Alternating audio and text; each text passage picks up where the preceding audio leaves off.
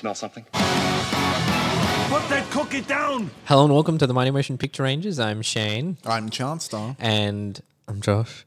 No, we're not going to do that. I'm really bad. See, it's funny because you said "and" as yourself. And I'm Josh. There we Well, go. like I could be like prompting him because he's not talking, and Maybe he was talking. He was just so quiet.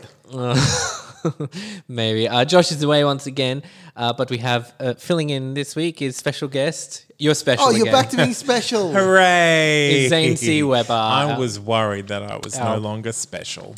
You demanded to not be special, but I did, and I continue to. But you're always special. Special is not something you choose. It is how you were born. And you, Zane, were born special. Hi, everyone. I'm Zane. So we've got a very interesting episode because we made it up. We figured out what we were going to do like last night. And it's going to be an improvised episode on improvisation in film. To be fair, this is pretty much any episode I've run. Pretty much. But you always have show notes and stuff. No, I don't. You have the running points because I demand you copy them and fair paste enough. them to the thing, and then I'm usually filling in the space that you leave I was behind. going to say, I keep on bringing up my notes on my phone, and they're always empty. They're never going to change, but I'm always hoping something will. But we always start by asking, what have you been watching? And Zane, what have you been watching this week? I have been watching a lot this week because I have not been sleeping. So I've continued to watch Black Monday. It has yet to win me over. Can I say, the pilot I had a lot of fun with. And then the pilot was great. And then they completely changed the style of the show for the second episode onwards. So I've only Yes. seen the second episode. Like, they shot in anamorphic. It had this really great tone. Regina Hall got to do a thing. And then it was like a Don Cheadle it was vehicle just Don Cheadle. straight after that. Wait, what? Because the pilot was easily one of my favorite pilots in a very long time. And then the show that's Super strong.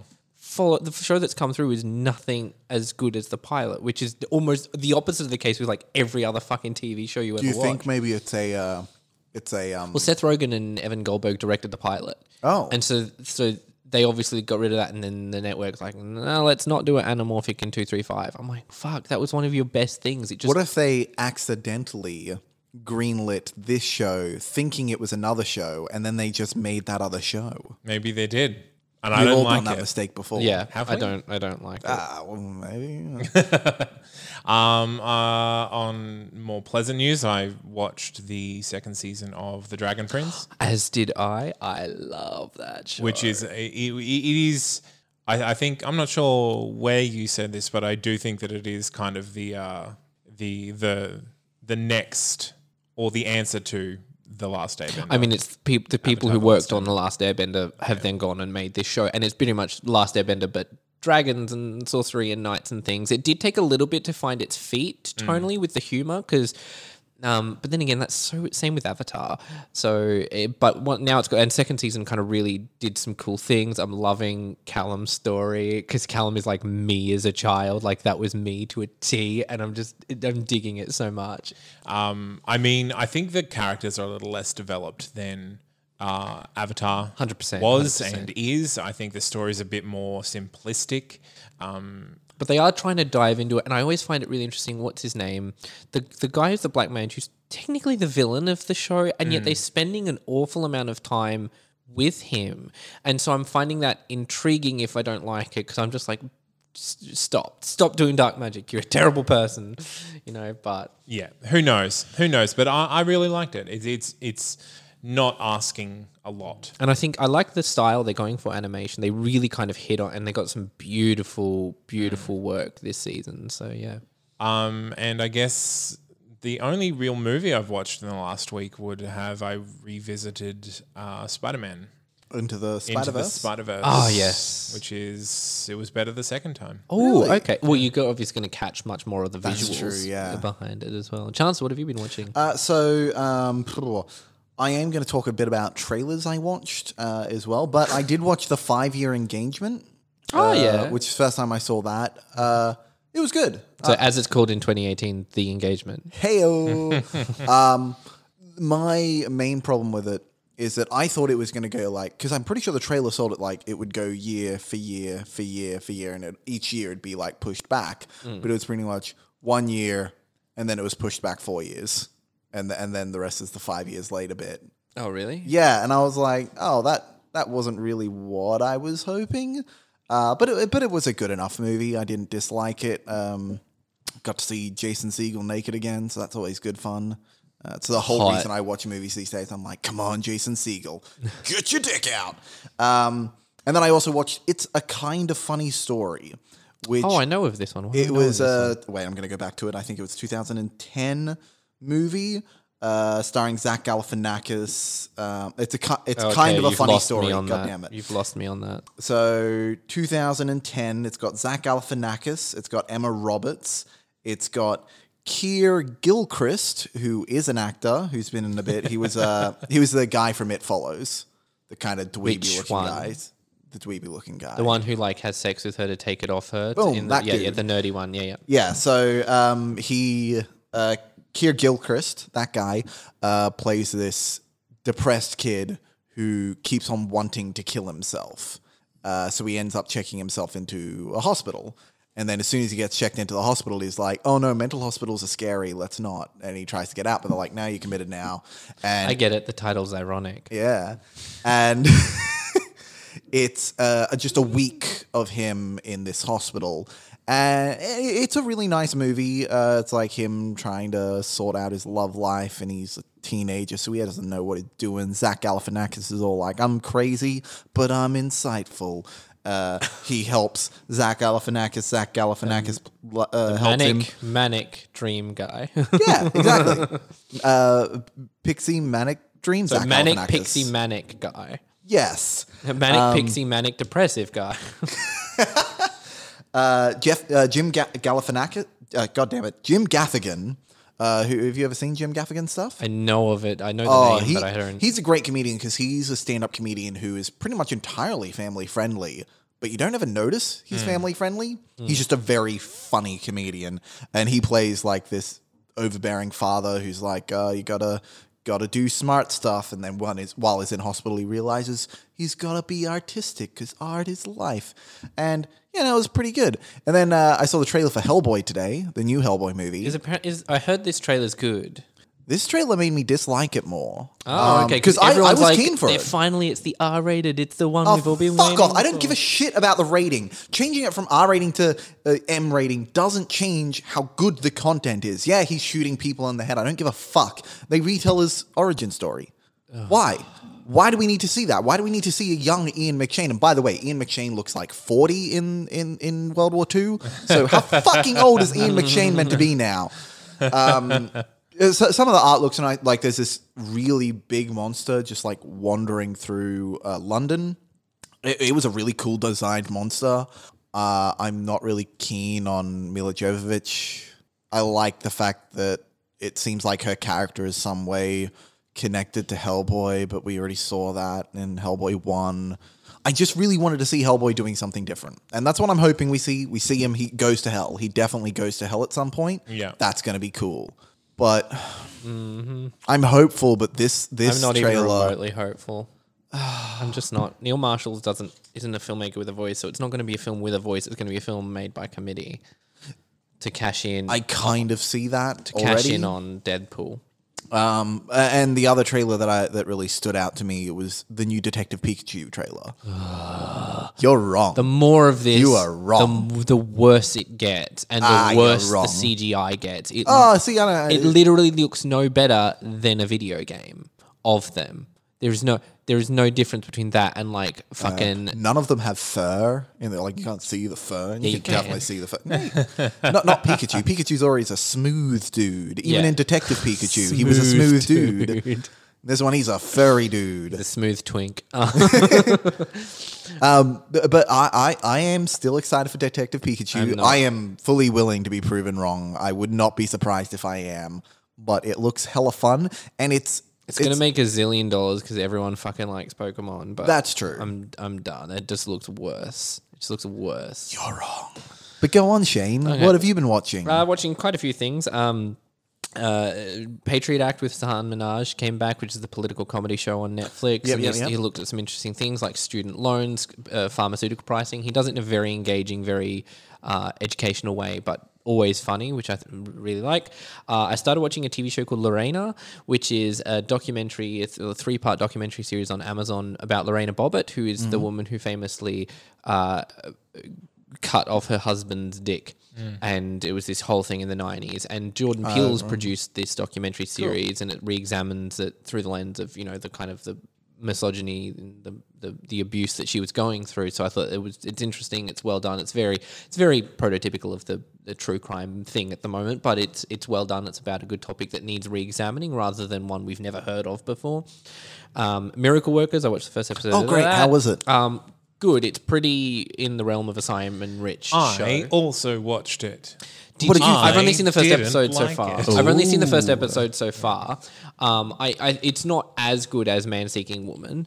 Man Seeking Woman is Man Seeking Woman is so your kind of show, Chance, to to a T. It's so in your alley.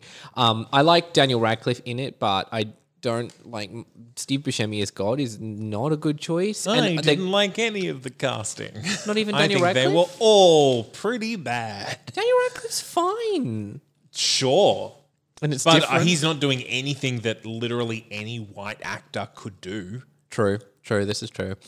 But I'm going to stick with it. I'm going to see where it goes because it's a limited 1-season show. Which It is. Yeah. I mean, it's counting down. So we'll God says see. the world will end in 2 weeks. And so episode 2 is called 14 days. Then it's 9 days. And so it's counting down till the end of the world. So apparently.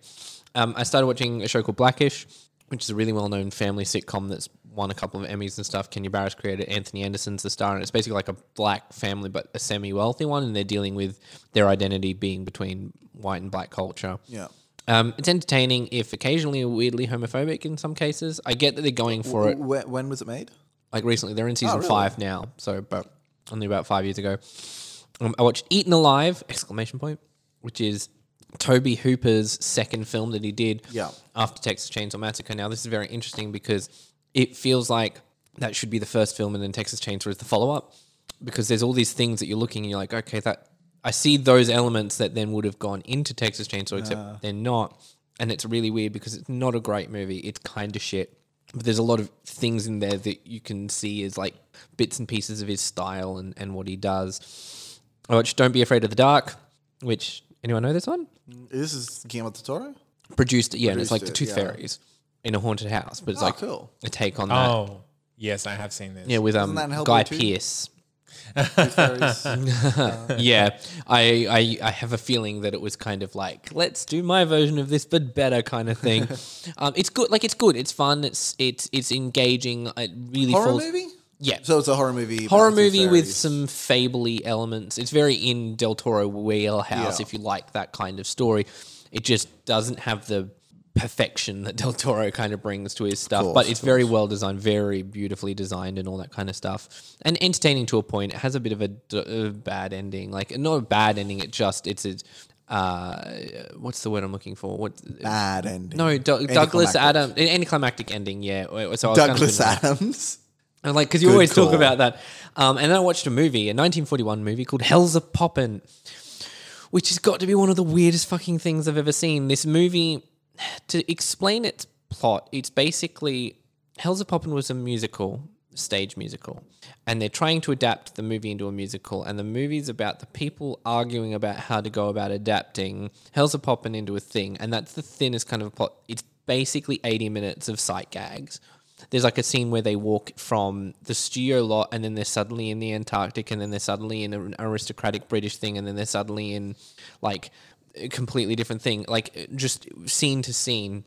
They're in hell at one point. It's genuinely one of the most surrealist things, but I actually think I found it kind of entertaining and engaging because you were seeing these gags in an old-timey film which don't exist. Yeah.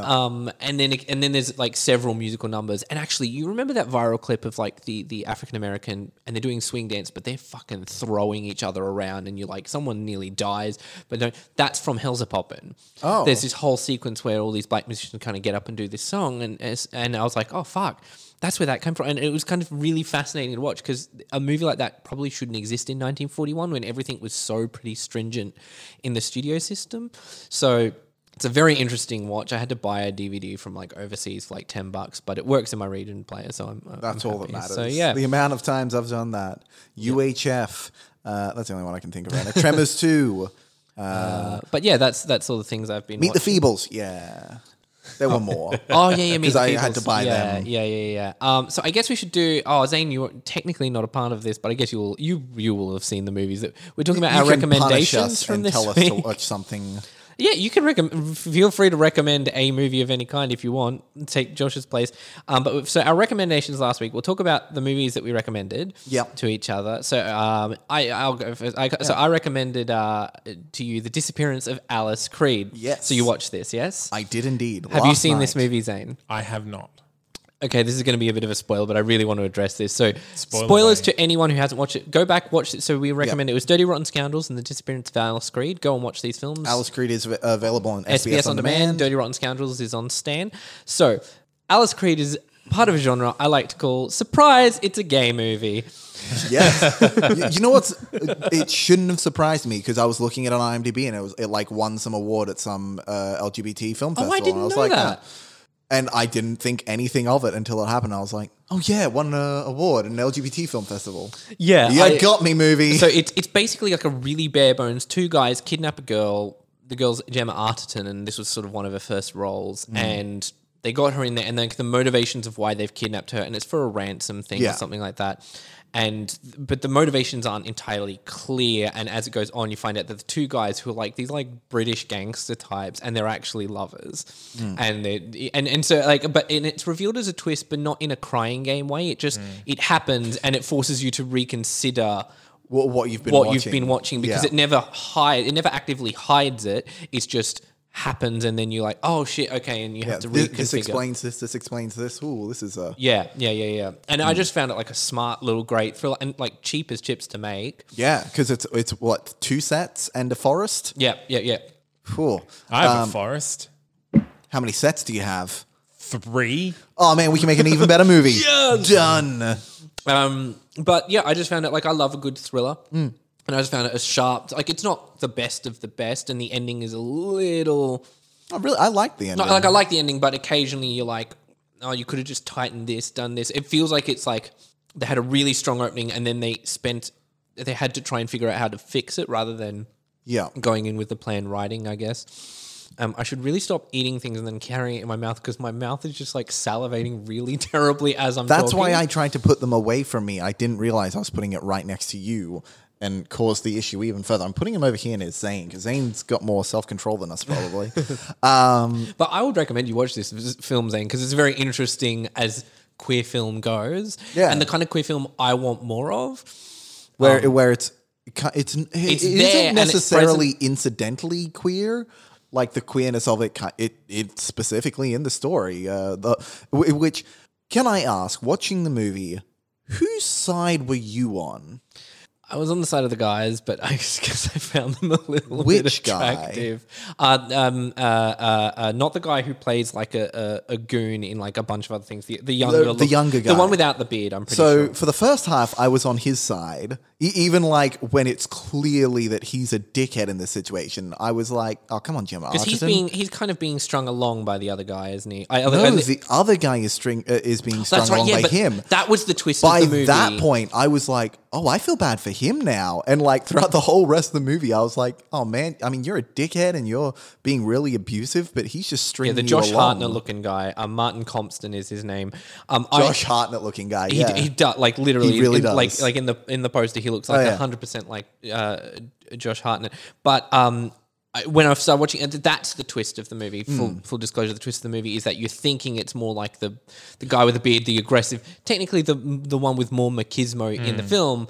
And so in that way, I like that it's usurping your concepts of gender roles and sort of thing, and it's doing it all within the framework of a smart, fun thriller. And in the ending, right as he finds out that he's being strung along, it's genuinely heartbreaking. Yeah. I was Yeah, like, yeah, oh yeah. man, that's rough, dude. And then he Yeah. kind of like realizes, oh, he has to kill him because he's being strung along, but he can't because he loves him. It was quite good. And I liked, Chanel pointed it out about half an hour before the movie ended. She was like, oh, she's going to get all the money, and that's why it's called The Disappearance of Alice Creed, because she disappears after this point. No one sees her. And I was like, oh. And then as it was getting closer, I'm like, I think that's exactly what's going to happen. As soon as she like sits in the car and she doesn't know what she's going to do, and it cuts the outside, she starts the car, and then the title comes up at the very end, The Disappearance of Alice Creed. And I was like, yeah, you're absolutely right. That's why it's called The Disappearance. Yeah. It's not about the kidnapping. So we've just she spoiled this runs whole away. movie. Yeah, so don't worry. Don't watch it. You know everything. I know everything. But no, Dirty Rotten Scoundrels, which I have stated on this podcast and in life a lot. It is inexplicably my favorite movie of all time. I've never seen it. Disappointing. I've Yes, you definitely have. seen it You've so many definitely times. Okay, I was gonna say. Watching this, as I'm watching, I'm like, oh, this explains everything about Chanstar, like forever. Like specifically when Steve Martin is Ruprecht, Yeah. and in the scene, like if you've ever seen you accidentally knock something over and then try and make a recovery, that is him as Ruprecht to a T. To I do like that a this lot. one scene. And I'm like, this is Chanstar. I found it was interesting that it was kind of like Frank Oz at his most restrained. Yeah. Visually, like he wasn't doing a lot of flourishes and gags, but the movie didn't need it. It played really well. I loved, and that's not to say that there isn't really cool imagery. Like I thought the opening of the movie is really smart. That just is all on hands. Yeah. And then towards the end, that shot with the airplane. When I watched that, I'm like, how many fucking takes did that take? Because that would have been a bitch to line up the plane between the two guys and dolly at the same speed. Like I was just like, oh, that's going to be painful. And then I'm watching the movie and like that kind of happens. I'm like, okay, that's cool. That's nice. But it didn't really give me that zing. And then she rocks up on the boat at the end. I'm like, holy fuck, this is perfect. And then it makes the whole thing work. And I was like, fuck, this is a really good movie. I thoroughly enjoyed it. I'm glad you did. It's not my favorite Frank Oz. Little Shop is my favorite Frank Oz. That's there. Probably I because won't it's a ever musical. argue with anyone about that. Yeah. But it was good. It was fun and engaging, and it blew through. It's nearly 2 hours. It's like an hour and 50 something minutes. Really? And it really How blows. have I never noticed that? blows through that running time really quickly, really efficiently. So there's never sort of a point where it's dull. And it's weird how it's almost like two separate movies. There's the con with the woman, the bet. Yeah.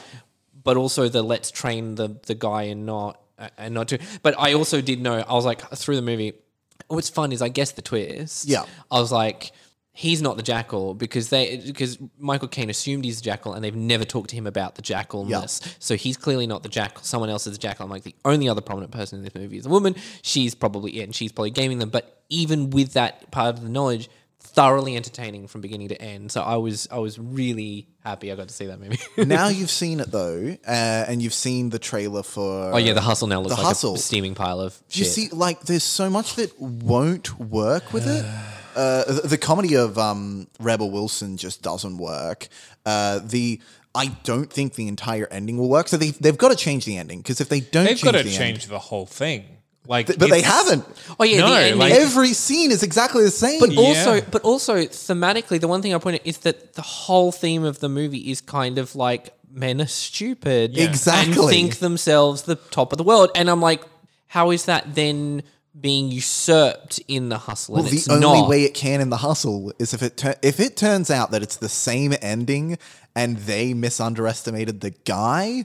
Then is it saying that women are stupid? Yeah. The 'Cause only they way I think we're they stupid. can save it is if the guy has a partner, like a female partner, Yeah. who they Who she's been fixing all these situations no, up. and they betray her, like they hurt her to get to him, and then it comes back at the end that she was manipulating the situation Right, the yeah. whole time, and that's then it's a trio of women. I don't think it can work any other way. No. But I have really bad feelings about that movie now. Yeah. It was Anything with Rebel Wilson in it, I have. Well, bad I'm feelings an about. apologist for her in stuff Yeah, like but Pitch you're Perfect. Oh, see, in Pitch Perfect, and no, I will talk about this in the episode because it is specifically to do with Rebel Wilson. Okay. In that thing. So, But- sorry, before we get into that, What would I recommend? Isn't it romantic? I haven't seen it yet. I want It's to. straight to Netflix. It's When the straight to fuck Netflix. did that happen? It's straight to Netflix here. It was so the studio they did it like a Cloverfield. It's only in theaters in America. Yeah, because the studio who had the international rights balked at the release for some reason. They're like, we don't want to. Let's dump it on Netflix. And Netflix like took it because rom-com's like Netflix's cash cow at the moment. And so, but they had contractual obligations to release it theatrically in America. So it got released theatrically. There was a certain week window, and then it got dumped on Netflix. I have no idea why it wouldn't be released theatrically in Australia, because it has an like the two leads are Australian. How the fuck did we not get that? We just because we're terrible. I mean, it might be a bad movie. It's too happy. It's too happy. I'm There's gonna no, see it there's no tonight, abortion plot point. Oh, There's right, no of course. spousal abuse. You don't know that yet. But okay, yes. so do you have a recommendation for us? I this do, week? and this is actually a recommendation from last week. I'm repeating myself. Top Secret. Okay. I really want you to see Top Secret to see if you find it any funny, because I want to watch it with Chanel, because watching it like brought me back to this time of this is just so fun and silly, and none of the jokes are mean. They're just fun and silly, and I can't explain why I like it so much, even less than. But it's not on anything, is it? I'll give you the DVD. Sorry, Okay. I thought it was on Stan or something, because I know it was on Netflix. I was going to or say Stan you're breaking the recently. rules. The rules are it has to be on demand, Stan, Oh, on shit. Netflix or My Amazon bad. Prime. But fine. I will give you my I will copy of go- Top Secret. Okay. My recommendation is on Stan. You would have seen this, but I don't think you have seen it. Have you seen Miss Sloane? No, I haven't. Oh, Okay, that's fine. that is Yeah. my recommendation, and it's my recommendation to Josh as well. It is on Stan. It's a brilliant political thriller with a towering performance from Jessica Chastain. Yeah. Brilliant script that landed on the blacklist, and it's a guy who was a nobody. He was an English language teacher, and he was staying in Korea, and he like faked that he was in LA and then got his script on the blacklist, and it's a really cool how he got it made story, and it make got that made really movie. fast. But Miss Sloane is I really adore this movie, so I am putting that on my recommendation this week. Do you have anything you want to recommend? Zane? I have several things that I could recommend, but I didn't know about this. It must be on Netflix or Stan or streaming services. But any of these I could give you. I mean, there's an app called Just Watch, which I've kind of just discovered, where you can literally look up the title of something and then see what services it is on. Well, look, I can give you a copy of any of these films, but I'm Okay. going to do one that neither of you have seen. Have either of you seen? I'm going to go start with the least offensive one. Ooh. Reefer Madness, the 2005 movie adaptation of the musical Reefer Madness. I have not. I've seen about 10 minutes of it. I walked into my sister watching it. This is the one with Kristen Bell? Yes. Yes. Yeah. No, I have so not I've seen. it. I've partially seen Disqualified. Have either of you seen Psycho Beach Party? No, but I do own it because I got it off you when you were moving house. it. No, I haven't. Watch Psycho Beach Party. Okay. Fantastic. You're lucky you got that one.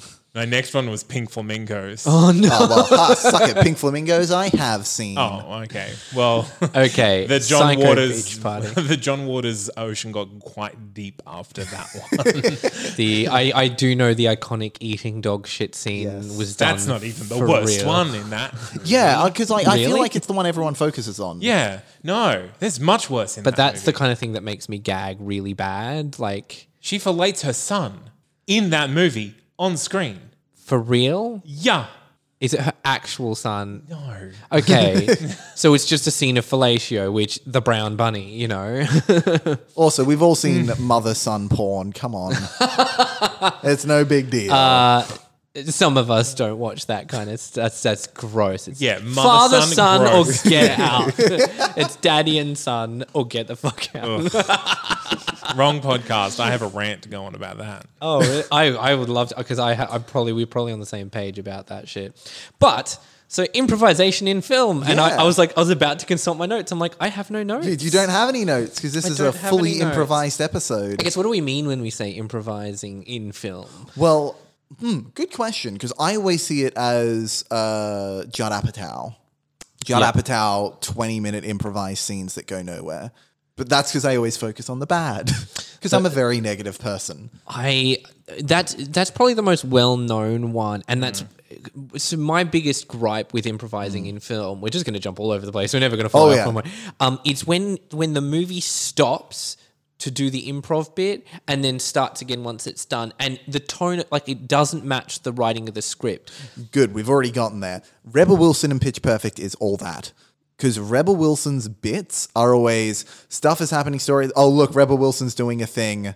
But she's all doing the a thing. big Now let's characters, go all away. the big characters each have their thing that they do, and Rebel Until Wilson is one of them. the second and the third, when it is just Rebel Wilson. Yeah. See, yeah, 100%. in the first it works one- in the first one. I 100, but in the later ones, I would 100% agree They with write you on the later around ones. it. And I think, like with the Judd Apatow stuff, like he writes specifically to let actors riff. Yeah. And I think that's what you think about when you think about improvisation on film is like these bits where the actors just get to riff and they pick the parts that they want to use. But there is also a different kind of improvisation in film. And you might not know this, but Magic Mike? Stripper? Yeah, and Magic Mike XXL, almost all the dialogue was improvised. Wait, really? See, I was going to say... I did not know this. Iron Man is a haven't very seen either of famous one where Iron Man didn't have a script. They had They wrote set the script pieces. day to day. They had a big meeting in the trailer at the morning, figured out what they were shooting for the day, and then they had like the base bones. Yeah, they of what had it's gonna be. bones go Robert Downey Jr. Yeah. And that it surprisingly worked. Magic Mike, I didn't know about. That's, And like, so I only know this because I came out of those films thinking like, why was it so bad? Oh, okay. Are they so really it wasn't bad? in a good way. They are super they bad. shot well? Because Steven Soderbergh, more than Sure, I anything, guess. he shoots things well. I've avoided those movies because I feel like No, the stories and the dialogue and the characters just bad. Like the characters all have like a gimmick, and that's kind of the one thing that they keep coming back to. so like Inside Out. Inside Out is like gimmicked character. Anyway, Wrong Sure, podcast. wrong podcast. I guess if one of their gimmicks is that he uses a penis pump a lot, like Oh, yeah, I remember that part of okay. Inside Out. yeah. So like it's just Disgust. watching Channing Tatum improvise a romantic dialogue scene that is 10 minutes long on a beach with no one else there is hard. And it's hard to get through. That would be why 21 Jump Street works, is because it's scripted Yeah. to sound. One thing I find it is interesting is when things are scripted to sound improvised. So there's a show called Psych, which when you're watching that show, you're like, that's got to be improvised. That's got to be improvised. No, it's hard scripted. Yeah. Parks and Rec, hard scripted, like to the letter. Yeah. They are hard scripted. like it's improvised in the writer's room and then punched up and edited and punched up. But what they again. actually film on the day is almost to the letter. Another interesting take of improvising is in directing. So Adam McKay does this with his stuff, and it worked in The Big Short. It did not work in Vice. But I don't know if the improvisation. I just think Vice as a whole didn't work for me. big, messy, super. Christian Bale being fat? Is that the Not right even one? that. Not even that. Just mixed metaphors. It's just it just couldn't pick what it wanted to say or be or do. But what he'll do is because he scripts all of his stuff and he makes them do it to the script 100%. Yeah. Then towards the end, and Armando Iannucci does this as well. They do it to the script and then they let the actors have a go and then they blend the two so then it kind of gels and it really works in The Big Short. It works phenomenally well in Veep, and a lot of the times they rehearse a lot in Veep and they improvise in the rehearsal, then put it into the script, then do the script. But then they also let them on the set do a little bit. But a lot of the quote unquote improv of it is done in the rehearsal, which that's what I like. I mean, you did that too with Pizza Deliverance. Yeah, exactly. And that's what I plan to do with any of my comedies. No, actually, you know what? I specifically did it with Lace as well, where we ran There was through improv in Lace? No, there were just a few moments where we ran through the scenes. I took away the scripts and like, all right, let's run through it from memory. And Lydia will say something that wasn't in the script, but it was kind of like in the same vein of the script. And I was like, that is so much better than what I wrote, stealing it. There we go. That's now in the I script. do that all the time. I know it's an interesting version of this. It's in His Girl Friday. Very confusing. Don't confuse it with Shane's His Guy Thursday. Howard Hawks encouraged like a competitive thing between Rosalind Russell and Cary Grant. That's a great idea. As to who, and they said, and so they were allowed to ad lib, but they like, and it's what I like to do. I say, and I said this at Redcon Hill. I said, if you're going to ad lib, I'm not precious about the writing, but it cannot sound like an ad lib. It has to sound like it was written. Okay, bringing it back to Rebel Wilson. That's the problem with her in Pitch Perfect is everything she says sounds ad-libbed, whereas nothing else Melissa in the film McCarthy does. too. A lot of Melissa McCarthy absolutely. in stuff. And then there are movies which built are built to work around her ad-libbing, and they are much less obvious than something like what's the movie where everyone raved about her in, and she's berating the school principal. It's one of she has a cameo in it, and the whole it's one of those Jason Charlie's Segel Angels. ones. No, not the 40-year the engagement. 40-year-old version. She wasn't in No, 5-year engagement. the other Judd Apatow one. I cannot even remember what it was. It's just a very bad cameo, and she just ad-libs. She just gets really angry at the principal of the school because the kids did something bad. Oh, fuck, I can't even remember it. But another really bad improviser in my mind is Vince Vaughn. Vince Vaughn has a very specific formula to his improv. Vince Vaughn acting, and now he's trying to improvise. Vince Vaughn is Vince Vaughn, and he just repeats things. He just keeps repeating things, and he keeps getting angrier and angrier, and he's repeating things, and that's his improv. That's literally what any Vince Vaughn, even the good ones like Four Christmases, don't judge me, Zane. Even something like Four Christmases, that is his thing. There's just better writing around him to cover those kind of holes. That's his whole shtick is I get angry. So rather than like it's like yes and repeat. No, there's no yes and. It's just repeat and louder, repeat and louder, repeat and louder, repeat and louder, get angrier and angrier and angrier, and that's the improv. I'm like, that's not even improv because that's a set formula you repeat. I mean, no, it's not improv. Well, it is improv in the sense that he picks where he does that, but it's basically just a formula that he followed, that he is comfortable with and doesn't branch out. I can imagine someone being on set just being like, oh no, he's stuck. He's stuck in a repeat again. I mean, when it comes to like true improv, there's not really a place for it in feature films because true improv is usually based around creating a story from nothing. Yeah. Whereas you have a story in a film that you have to kind of either have to stick to or change. Yeah. Which like I guess Magic Mike tried to do that, but it was so awkward to watch. This is 40 is the movie I'm thinking of. The one where, This is 40. And she's the school teacher because the kids got angry or something like that. I remember one bit in that movie where Paul Rudd has Viagra at the start, and that makes him feel old. That was the only part I remember in the whole movie. Paul Feig is one who does that approach where the movie kind of stops, but his writing is in that style of what the improv is going to, and he definitely knows his cast that he's writing for. So something like Bridesmaids, I think waffles on a bit, but all of the waffling doesn't feel detached from the tone. Yeah. And that's when I always find I have a real problem with improv. It's just so detached that I hate that the movie stopped because I'm like, this is a wasted scene. You're going for you've literally stopped the movie to try and find a joke that you don't know where it is. Yeah. And then it's just why? But no, I'm sorry. On His Girl Friday, they were kept trying to ad-lib and kept trying to break each other during scenes. And Rosalind Russell, who wasn't the best at ad-libber, then went off and hired a screenwriter to write one-liners Oh my for God. her.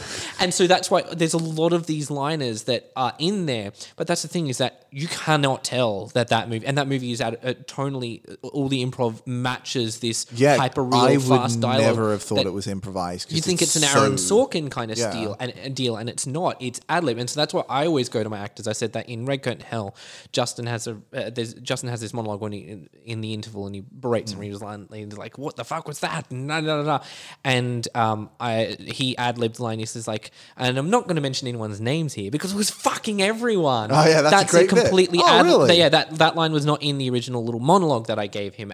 But that was my dictum to the actors was if you're going to ad-lib, it has to sound like it was written. It has to sound like it's part of the script. And so I tell all of my actors this all of the time. And I'll let them try and maybe find it in a scene, but I don't like it to stop.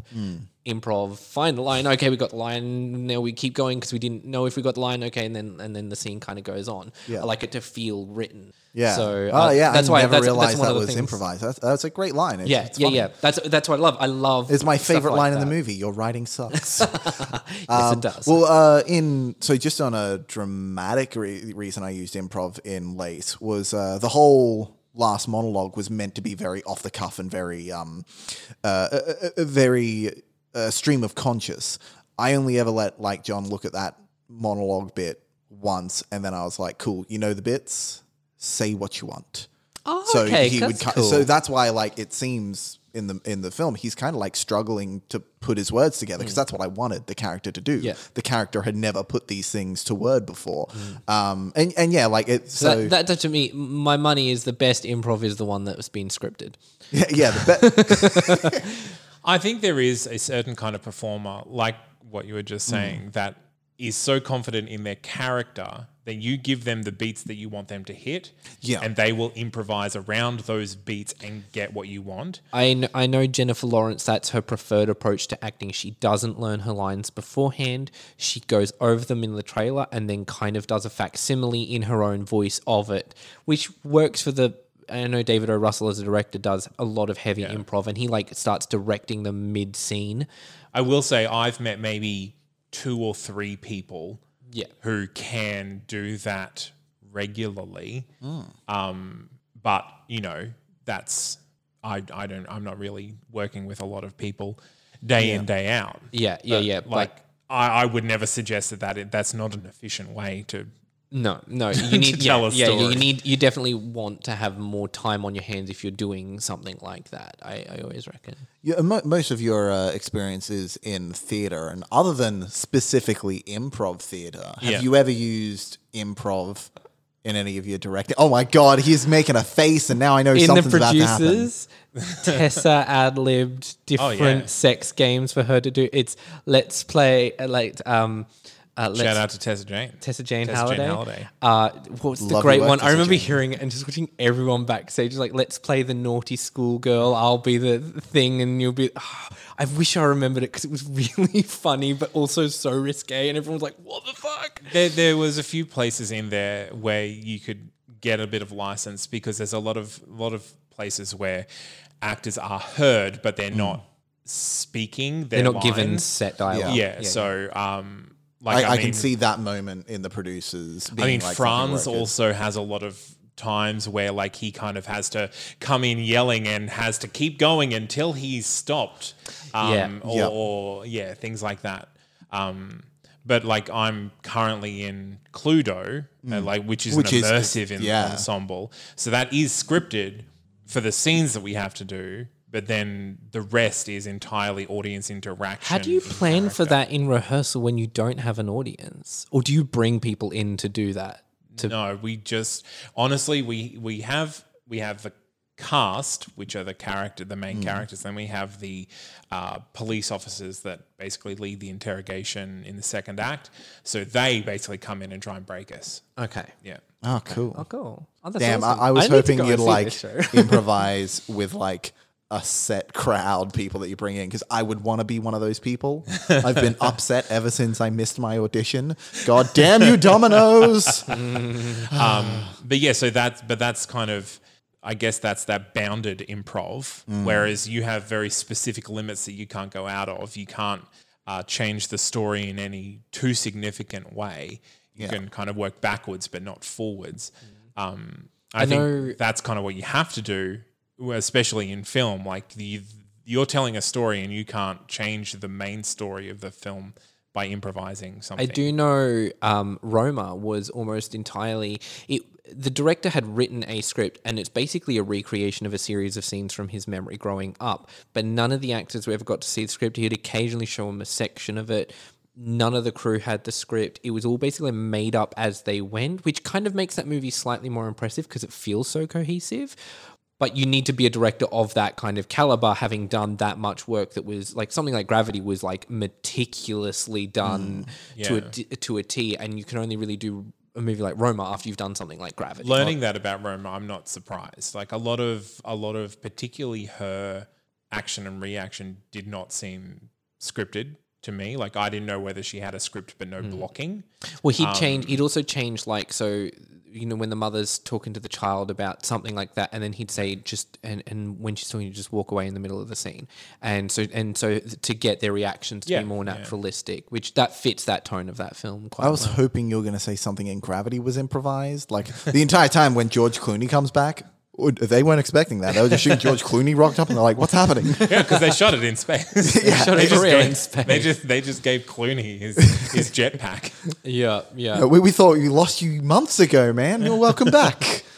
I'd love to see it's funny with improv improv dramatic stuff, I find kind of compelling when it's done really well. I saw an improv competition thing by Improv Mafia, sort of a local group, and a lot of it's always humorous. But then there was one sketch that it was David Massingham, who's like, of course it is. David Messingham is fucking amazing, really talented improviser, and the scene just went dramatic, and you could tell, you inherently knew that this was happening on the spot, and it was actually really palpable tension that was being created.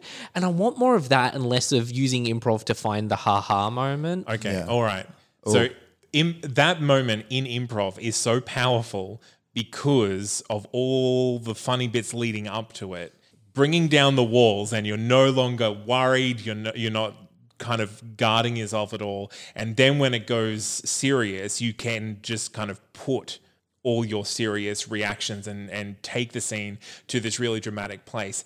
If you go into an improv scene, if you go with the intention of making it dramatic and meaningful, that's very hard to access. Well, isn't the whole point is not to go in with an intention of making it one thing or another? It's like if you're going in and saying, I'm going to make the ha-ha and find the funny jokes, then it's like trying to be funny is also not funny. Improv is, you have a very...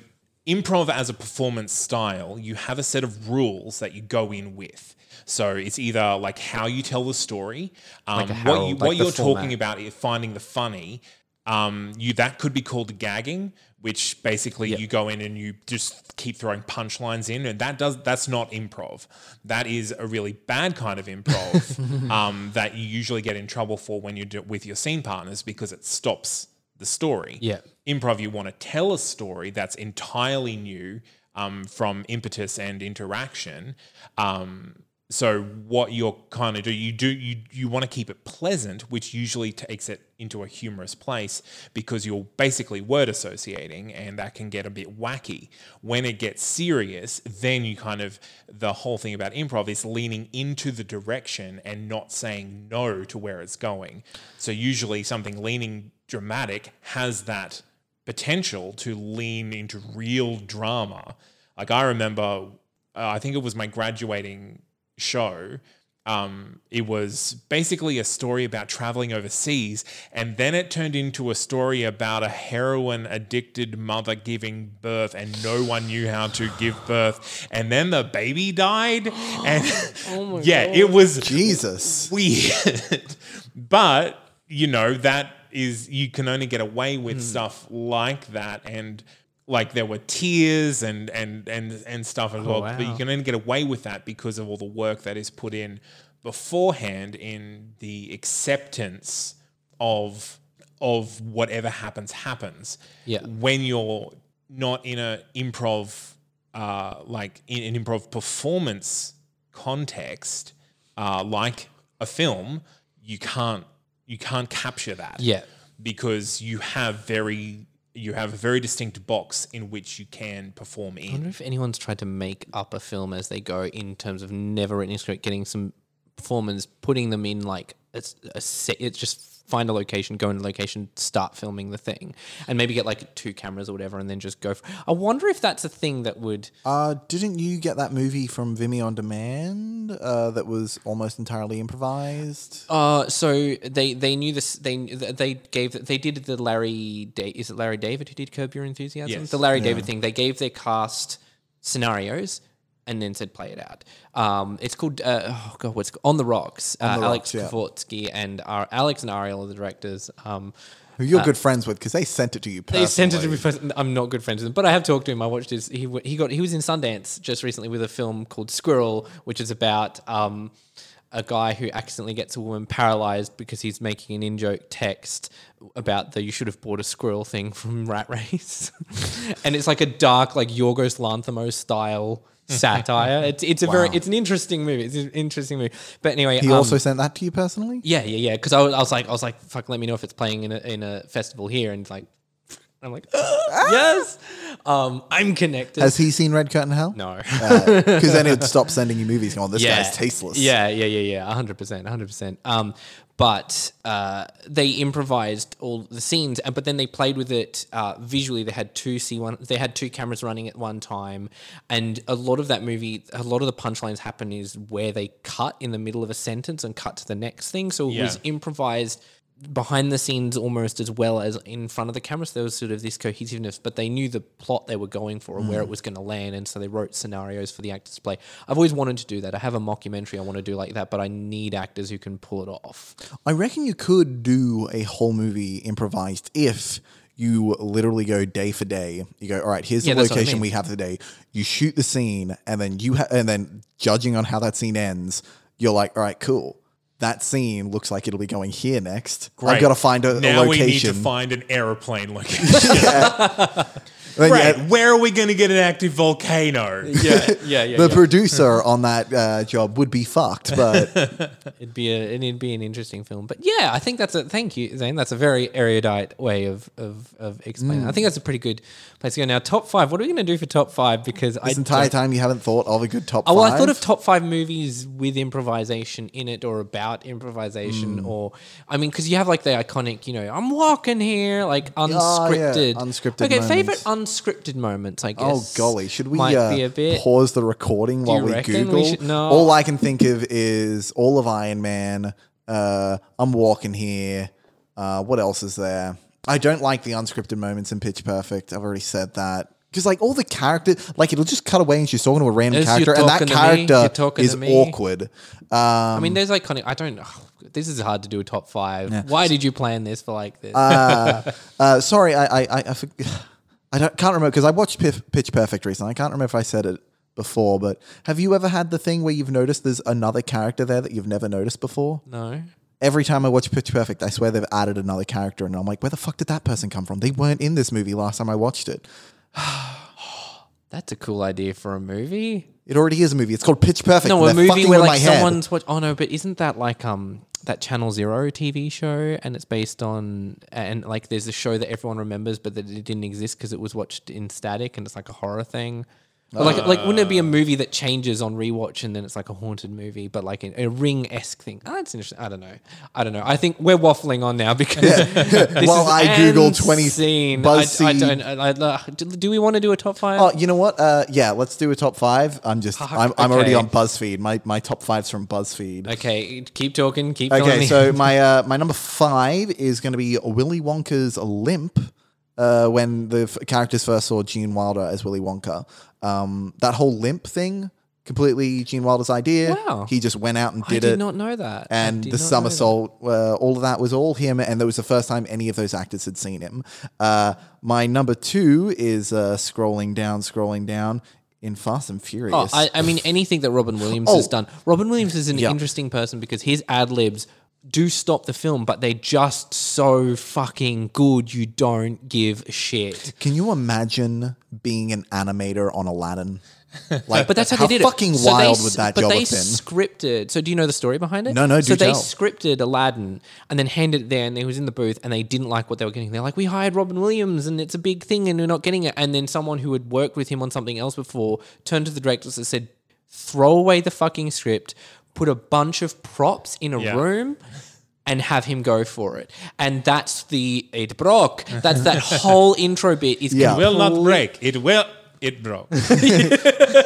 And so that's how that happened. They put him in a room and just had him go nuts and then animated it and scripted it to that rather than the other way. So like Al or Den or Lade, like all of those bits, the best fucking bits of that movie. That's why he was my favorite actor, is because he was almost just like in touch with storytelling in a way that no one really else has been. Also, I think the rapidity with which he could just shoot off different ideas and change direction. Aladdin was really written, scripted, rewritten to him. Like that's just how that worked. And I think they commented on that in Mrs. Doubtfire, in the way that they tried. His character was being hemmed in. He was like, I can't do this. Yeah, yeah. What was I going to say with Robin Williams? Oh fuck! I just lost my train of thought. It was really, really good. I'm funny how, like a clown. Like I'm funny like how. Yeah, that's another Martin great- Scorsese has iconic improvised bits all through his kind of stuff. I know Casablanca was kind of being rewritten as they're going. Oh, really? Yeah. There's the famous part in Harry Potter 2 when Crabbe and Goyle is Harry and he's wearing the glasses and Malfoy's like, oh, why are you wearing glasses? It's like, oh, I was reading. And Tom Felton forgot his line, which is why he stops for a moment and then just goes, I didn't know you could read. And that was an improvised bit. I think one of my favorite ones is the ending line of Good Will Hunting was improvised by Robin Williams. Oh, yeah. And that's such a great, because it's so perfectly is in the movie as well. Oh, that's what I was going to say. So Robin Williams, I'll put this in the show notes if I can find it on YouTube.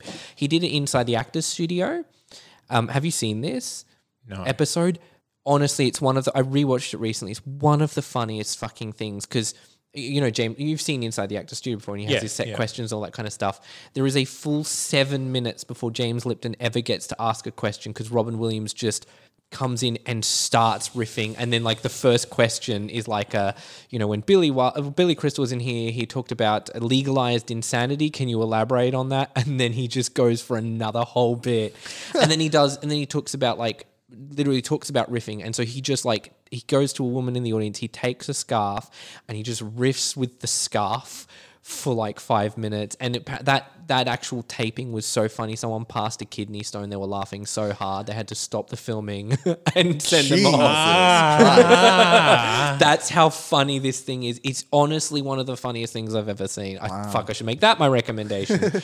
But my top 5 is just anything that Robin Williams has ever done ever, because he's my actor. So I want to say, just in the riffing and the comedy thing, have I ever spoken about specifically for you, Zane, Damien Cosgrove, Gillian Cosgrove's dad? No, but I love Gillian Cosgrove. Oh, we all do. Gillian, have you seen she's in Harry Potter? I know. Fucking hell, man, she's amazing. But yeah, her dad is known as the fastest pun in the West. Damien Cosgrove. I've seen him and Lindsay Webb. Lindsay Webb's really great, but Damien Cosgrove has this moment. I can't remember. I know that the bit is some sort of pun on fairy tales or fables, whatever, where he'll go to the audience and he'll just get a random person to give him any topic, and then he'll pun on that topic for a minute, and then he'll get another audience member to throw him something, and he'll just pun on that topic for a minute. It's very impressive. Lindsay Webb, who is probably Brisbane's best comedian, and he really needs to get out of Brisbane because he's too good for us. He had a show, I want to say 2 years ago, called What's Your Name, What Do You Do? And that was his whole show. His whole show was What's Your Name, What Do You Do? Jokes. And then What's Your Name, What Do You Do? Jokes. And he did an hour of that. Wow. It's amazing. Zane, what's your top 5? We've given you time. Well, talking of Robin Williams, the opening to Good Morning Vietnam, just all that stuff, that was all I only him. saw that for the first time last year. Fuck me, that movie's good. Right? And then I guess the iconic one, the bottles clinking in the Warriors. Was that improvised? Yeah. Totally improvised. Cool. That actor, apparently the bullies on his street used to do that. And so he picked it up and started I thought you doing didn't that. like the Warriors. I do not like the Warriors. Isn't that like a whole thing on second take? Yeah, I was really disappointed in that episode. Look, it's a terrible movie. There was in X-Men First Class when they approach Hugh Jackman as Wolverine. Yeah. He just blanks. He just goes, fuck off. And they kept it in. Yeah.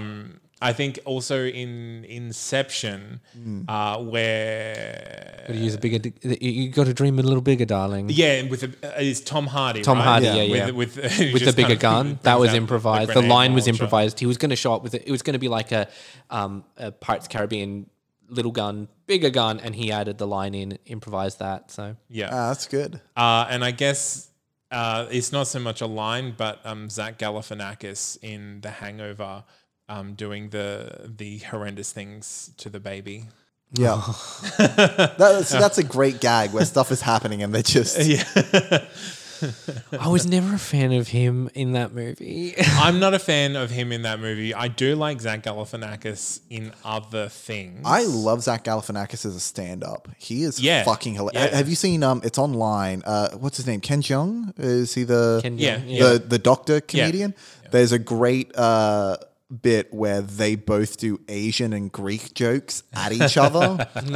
And this is from like 15 years ago or Yeah, something. yeah. It's shot on really shitty video and it's fucking hysterical. Yeah, I really like Zach Galifianakis. I think that the dumb character that he plays in almost every movie is so overplayed now. Yeah. But I think he's also very switched on when it comes to improvisation as well. Just becoming totally left of field. Whereas usually like you take one thing and you build on it, he's just like, oh, but what if I was 10 steps ahead and brought it right back here and then wait for you to try and catch up? Yeah. Cool. I think that was 5, wasn't it? Yes. I didn't count how many I said. It's 5. We're improvising. It's 5. We're Well, there was improvising new numbers. in Being John Malkovich, where he gets the bottle? it gets hit with it. The extra improvise the hey Malkovich, think quick or think fast, whatever yeah. it was, and then throw Then he it out. throws the bottle at him. Really? Oh, wow. That was just a random fucking guy. Yeah. That's kind of crazy. Well, that's a good place to end, I think. We think, maybe. Don't think. yes, Don't think. You're and- not meant to think. You don't think No. twice about anything. Exactly, Good movie. just go ahead. So you can find us on social media, on Twitter and Instagram at Picture Rangers. Email us, motionpictureRangers@gmail.com. I'm on Twitter at ShaneM_Anderson and Letterboxd at 224 frames. You can find me on Instagram at The Chancellor. And there's a great movie with a great improvised one. Were there any other improvised bits in Red Curtain Hell?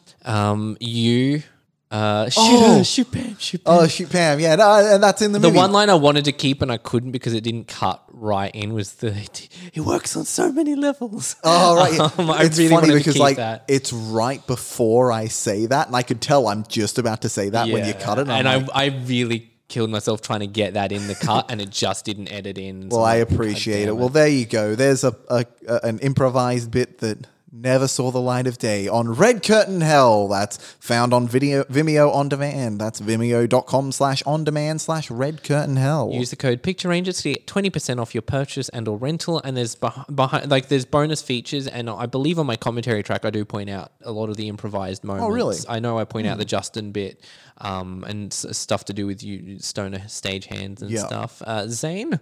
I'm Zane C. Weber on all the social media. You can find my website at thegentlemanpeacock.com and all of the things that I do podcast-wise at that'snotcanon.com. Sorry, is the Gentleman Peacock a new thing? Because I swear I've never heard that before. The Gentleman Peacock is my Graphic design. /podcast consulting Ooh, business. is that kicking off? Is it I getting any have better? had a couple of clients. Has yes. Adam Sullivan spoken to you yet? He's an He improviser. Has not. Because, yeah. Shout out to Adam Sullivan, the person I have not met yet.